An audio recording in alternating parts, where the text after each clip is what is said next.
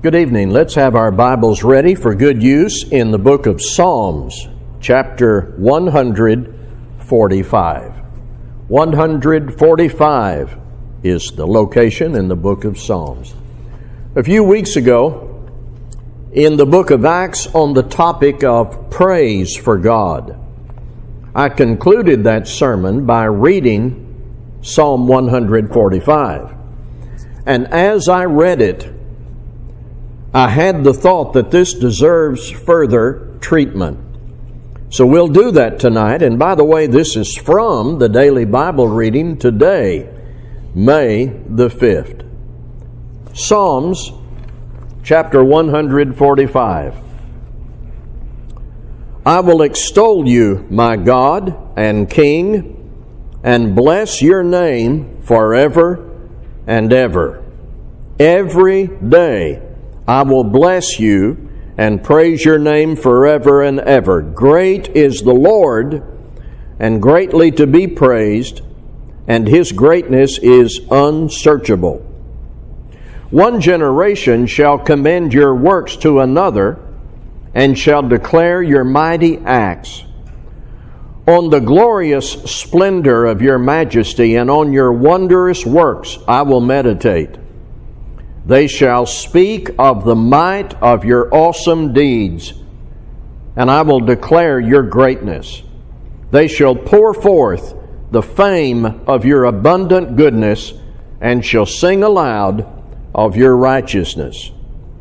The Lord is gracious and merciful, slow to anger and abounding in steadfast love. The Lord is good to all, and his mercy is over all that he has made. All your works shall give thanks to you, O Lord, and all your saints shall bless you. They shall speak of the glory of your kingdom and tell of your power, to make known to the children of man your mighty deeds and the glorious splendor of your kingdom. Your kingdom is an everlasting kingdom, and your dominion endures throughout all generations. The Lord is faithful in all his words and kind in all his works. The Lord upholds all who are falling and raises up all who are bowed down. The eyes of all look to you, and you give them their food in due season. You open your hand. You satisfy the desire of every living thing. The Lord is righteous in all his ways and kind in all his works. The Lord is near to all who call on him, to all who call on him in truth. He fulfills the desire of those who fear him. He also hears their cry and saves them.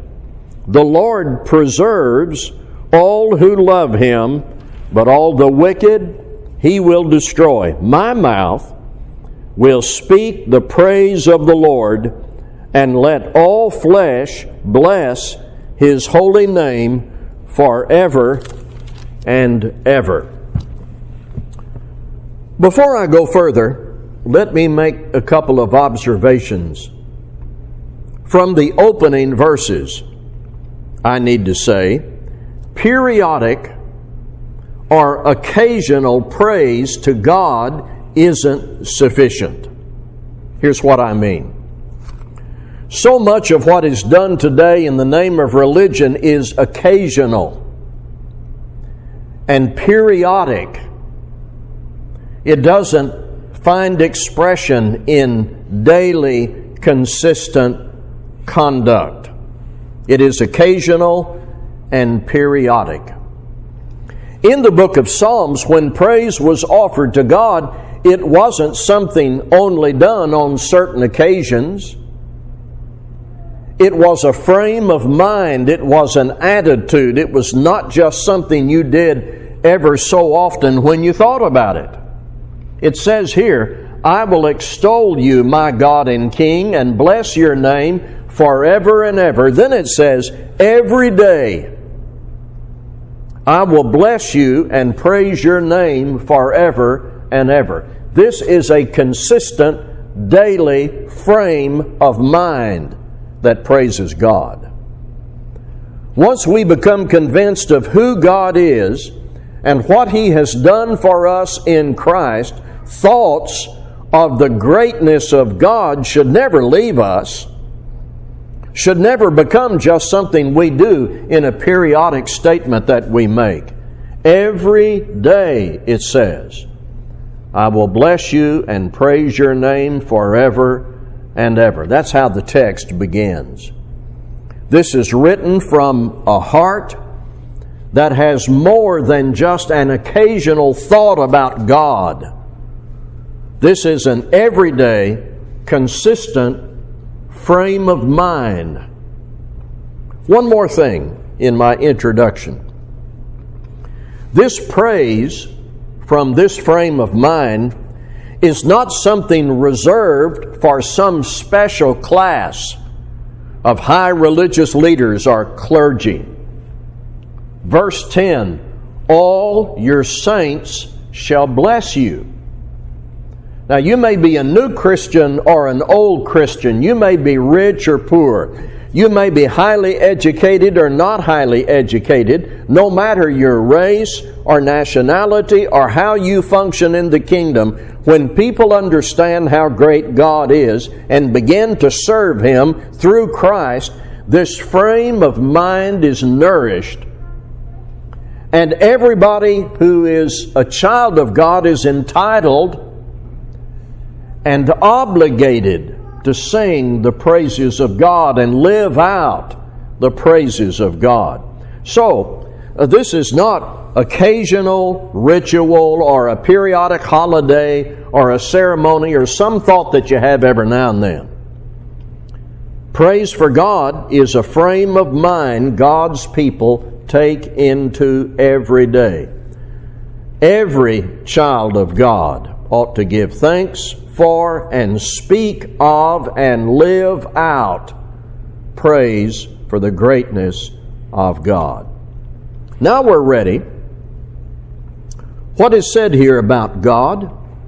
On what grounds do we exalt Him and acknowledge His greatness in word, in attitude, and in conduct? 5 reasons are given to praise God. Reasons to praise Him. That's where we are now in the 145th chapter of Psalms. His grace is a reason to praise Him. In verses 8 and 9, the Lord is gracious and merciful, slow to anger, and abounding in steadfast love. The Lord is good to all, and His mercy is over all that He has made.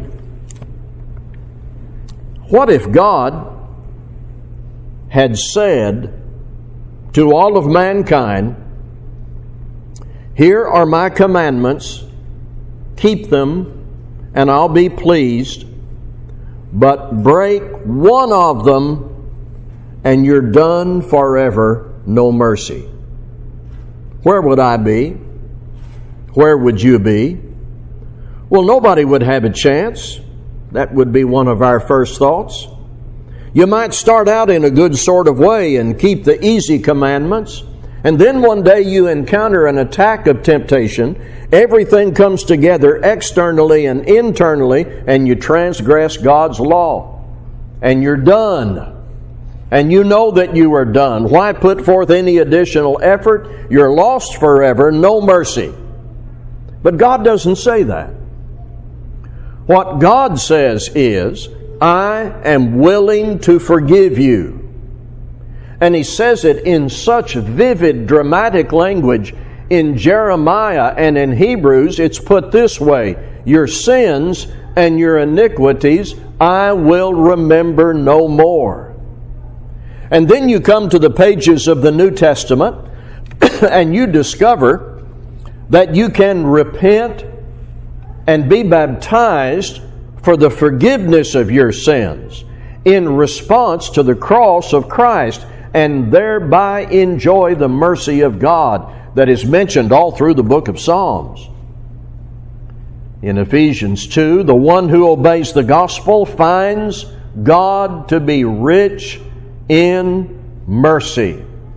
In 1 John chapter 1, if we confess our sins, He is faithful and just to forgive us. So we praise God for His grace and His mercy. We would be lost in sin without that element of the greatness of God that we praise Him for and respond to in the way that we live. There is His power to uphold in verse 14. The Lord upholds all who are falling and raises up all who are bowed down. When you are downtrodden, when you're stepped on, when you're aware of your own weakness or you're hurting, you're needy, God is watching with perfect compassion.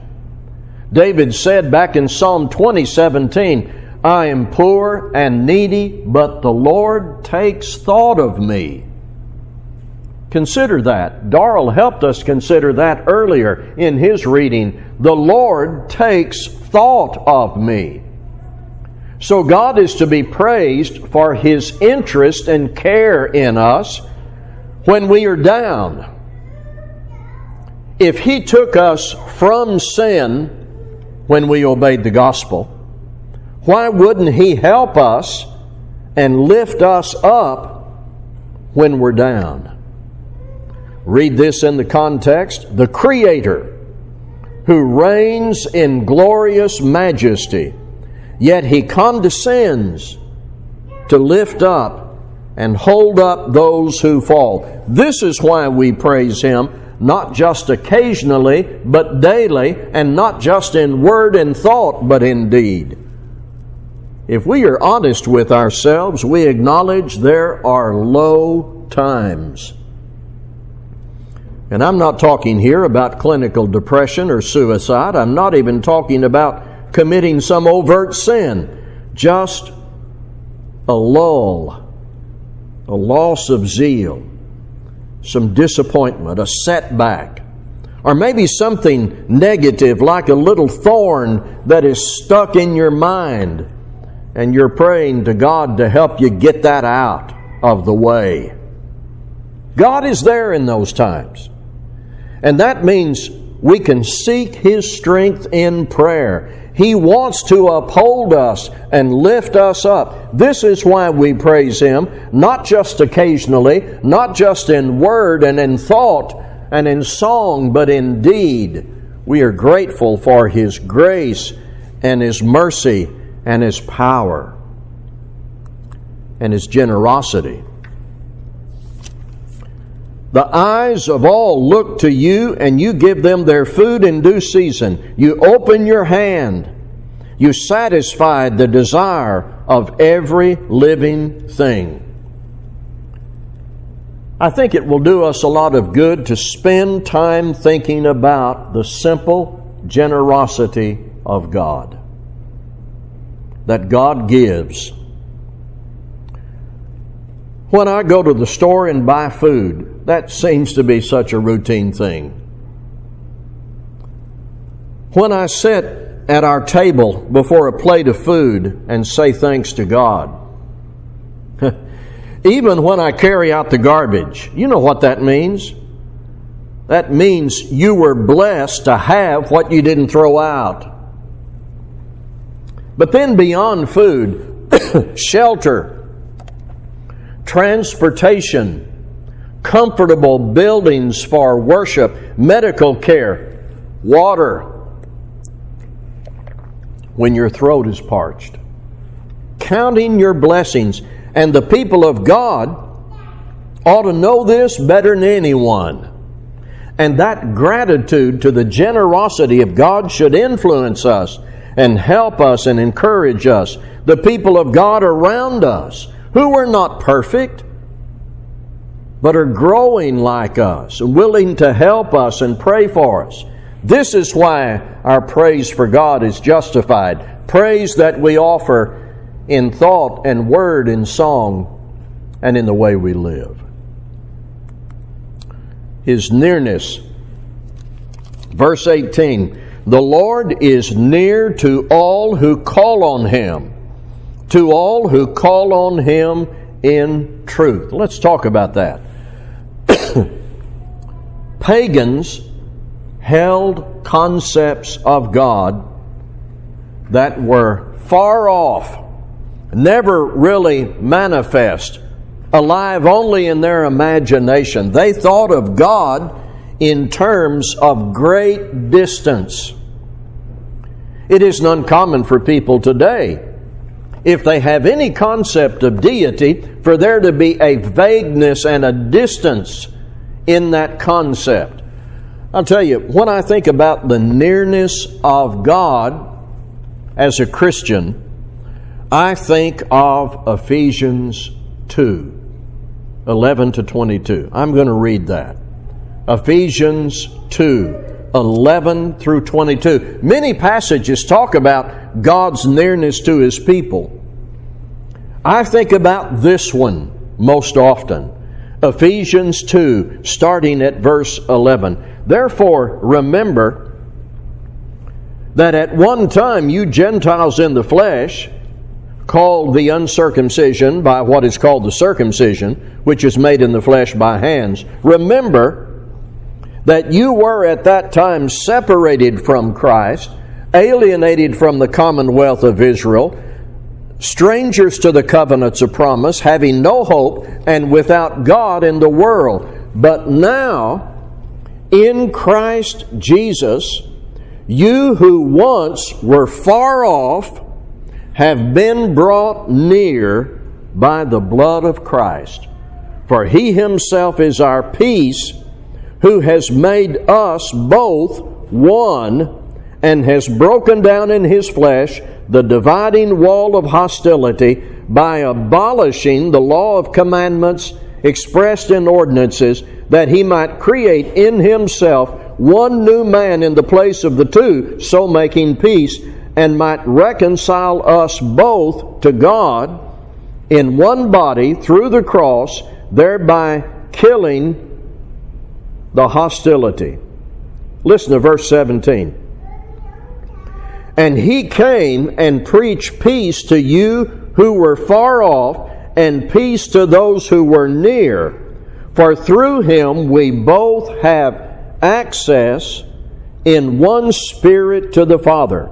So then you are no longer strangers or aliens, but you are fellow citizens with the saints and members of the household of God, built on the foundation of the apostles and prophets, Christ Jesus Himself being the cornerstone, in whom the whole structure, being joined together, grows into a holy temple in the Lord. In Him you are being built together into a dwelling place for God by the Spirit. God is worthy of our praise, because in Christ we can live near to Him, brought near by the blood of Christ.